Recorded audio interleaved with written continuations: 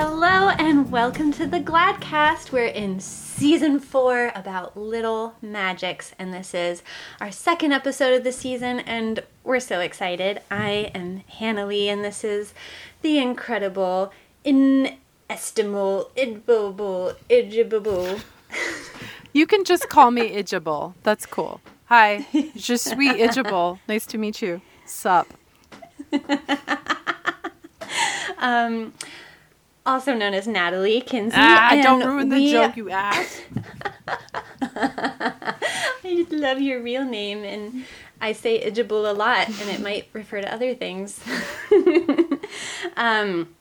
For this session of Little Magic, we're excited about the beautiful and profound magic of having a beautiful conversation with a friend. Like, just what a fun thing. And by watering the little magics of our lives, something that is that sweet little nook of a conversation with a friend, and giving our attention to it and celebrating it and luxuriating in it, we're growing that feeling in a way that can carry that feeling over into all other areas of our life. So we're focusing on this little thing, and it's going to ripple outward into everything. Yeah. You want to start it, Nat? Yeah, I'll start it. Ijibble? Hell yeah. Jijibble will start it. Jijibble. My first, I'm going to start with A for Amish countryside, because this was the inspiration for this topic. Was I was driving home, I guess not home. I was driving down from New England, down the coast, and was kind of in this meandering state of mind, but also like a little up in my head about everything that had transpired with my family and things. And a friend called me, and I see, you're on your big smartphone. There's this person is calling you, and there's this face in a bubble, and it's like, there's almost this like, I'm in my head. You don't come to me right now. There's this, and then I was like, I checked in a little deeper, and I was like, no, I want to talk to this person. And and just as this person was calling, actually, I got stuck behind a horse and buggy in the Amish countryside. And my first thought was, oh my God, horses, super slow, like clippity clop, like they have a lot of horsepower, but not a lot of speed. And so I'm in this like, kind of like, I want to drive really fast down the coast mode, which is, sort of a complete rejection of everything that's awesome about life. But it's a state you get into, especially on long drives when you're like, I got to make time. What does that mean? Anyway, and my friend calls, and You got to rush to be somewhere else. I've got to rush to be rushed at that other time of being rushed. What the fuck? Like all of it. What it is an idiocy about the nature of existence. If I'm rushed and urgent in this now, I will only draw in more rushed, urgent time. And more sadly, I'll miss this moment. So my friend calls, and he says, I was wondering if I could just read you poems. So for the next 45 minutes, all he does is read me poetry while I am 15 feet behind a horse and buggy and a whole Amish family. And I learned later they were going to the dentist. They went about 14 miles an hour the whole way. And he just reads me poems he's been loving and thinking about. And that's all he wanted to do. And he didn't really want to hear what I thought about them. So I just let them settle into me like, I don't know, like someone sprinkling a kind of fairy dust. It relaxed me all the way back, and I suddenly became cognizant of how golden the light was on the hills around me, and that there were pies for sale everywhere, and I should sure as shit stop and buy one. And all these awarenesses began to bloom up in me because it created a spaciousness. Listening to my friend, really listening to him, created spaciousness for my innate joyfulness to just come back to me. That's so beautiful. For B, I love the feeling of a conversation with a friend being like they are handing me a balloon that is lifting me up into the air. We've been using the metaphor of a hot air balloon in our recent podcasting, and the idea of just like, let's have it feel like we're getting onto a hot air balloon and it's just lifting us up. And those kinds of like inner visual metaphors for me really translate to like visceral emotional feelings that really carry out and translate into like the actual words that we're saying. Carry the energy of breaking through a bank of clouds and into the sun-filled sky, and giant flock of butterflies being right there. It's this feeling of lifting, and I love being really conscious of which friend I'm choosing to call or choosing to accept a phone call from at a particular moment. I kind of know, like, oh, this friend might actually like agree with me that this is a horrible situation right now, and I don't really want that, so I'm not gonna talk to that friend. But Right. you know, this other friend is gonna see the gold glitter dust magic in this moment. Yeah. So I really want to talk to this friend, and they're gonna be my balloon up through the clouds. Mm-hmm. Yeah. I love the sensation. I've always loved this image of tin cans between tree houses. I mean, I don't know if there's a more charming or kind of delicious summer childhood image where you take a can that once held beans or maybe peaches, and you string it. You cut a hole in the bottom of each can. And you string it between two things and hold the string taut so that sound can travel along the string, and you can hear what someone is saying to you from far away. I love the sort of playfulness of that central image to break through a kind of haze of isolated, lonely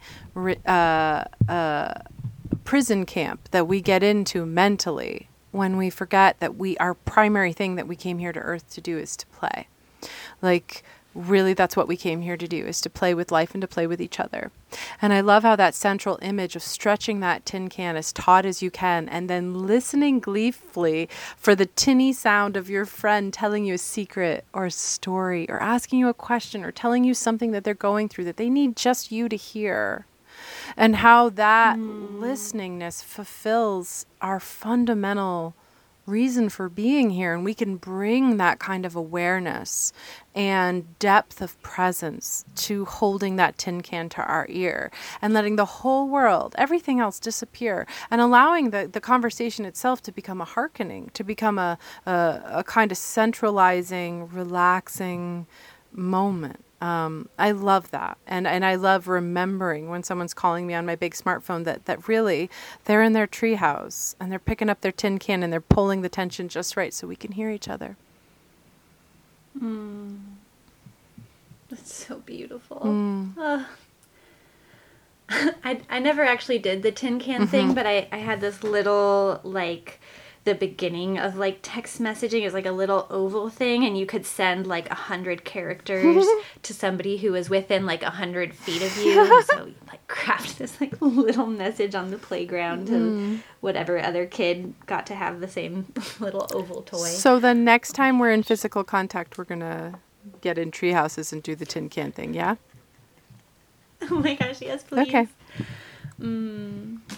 D is just for the sheer delight of sharing our humanity. Like, I've just been really having fun kind of tripping out on the concept of just like, I am an eternal energy stream, and, you know, I'm just going to go on and on and on. But right now, I've got this like body with these golden, gorgeous hairs on my leg and so many freckles. And I just, you know, it's like so delicious to be a physical body, and then to be like, wow, some of my, like, somebody in my same energy stream, or like another part of my energy stream, made its own body, and we are returning into a harmony with each other by talking to each other, by overlapping our physical existences in this way with our voices in the same time and place. It's just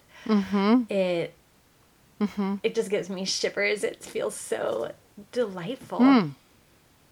I love that. That brings us to our last bit of the rampage, beautiful friends on the other end of the tin can, which is ease. I think that in the three, yes, just feel that ease. Oh, fuck, it can be easy. It has to be easy, actually. If you're making it difficult, you're going to put yourself out of sync energetically with how life can bring what you want. And I think that, you know, in the 3-step process, step 1, you ask during a moment of contrast. So that happens really naturally. Step 2, source provides it. Step 3 is you allow. All these steps, you know, don't happen in that order usually. because the allowing happens. I mean, the source makes it happen instantly, but I think a lot of times we are step 2 for each other. We're part of source answering and bringing solution into each other's lives. And so my last one is how much fun it is sometimes to be in a position of being part of source's solution for someone else, where I'll feel an urge to call someone, or I get a lot of phone calls and I don't pick up a phone call unless I feel good about it. And when I feel good about it, that means blessings are about to pour the fuck out of my mouth, or I'm about to receive that. And then it's easy. It's just like, oh my God, I'll be listening to someone and suddenly, or talking, and they're like, oh my God, I get it. Or I'm like, oh my God, I needed to hear that. That's exactly what I was needing. That is the solution. And I love that it can feel really, really easy. And then it can be easy to be part of the manifestation coming into form, especially if it feels bright and buzzy. So yeah, it's like that story where, somebody's on a roof stranded in like a flood or something, and all these different people come by offering the person a ride on their boat or something, and the person's like, oh no, I'm waiting for God. Yep. And it's like, God is the person in the boat. God is the person who's calling you when it the feels punchline bright is to then pick the up the person phone. dies. And they're at the pearly gates and they're like, God, where the hell were you? And there's like, I was in the boat and I was in the motorcycle. I was part of the flying helicopter situation. I was in the bird that came for you. Where were you? Yeah. So this week, we're imagining a lot of vibrations on the tin can that's in your little treehouse, and a sense of renewed playfulness around connection and soft-heartedness. When God reaches out to you through the form of your friendships and those who love you, we're inviting you to have a deeper bravery and willingness to say yes to the gifts that are coming through that. Just revel in it. Yeah. Hold that tin can with love. We love you all. So much. Bye. I look at the sky and the stars see me. I wonder if they're happy just to be so free. Ocean, ocean, ocean, I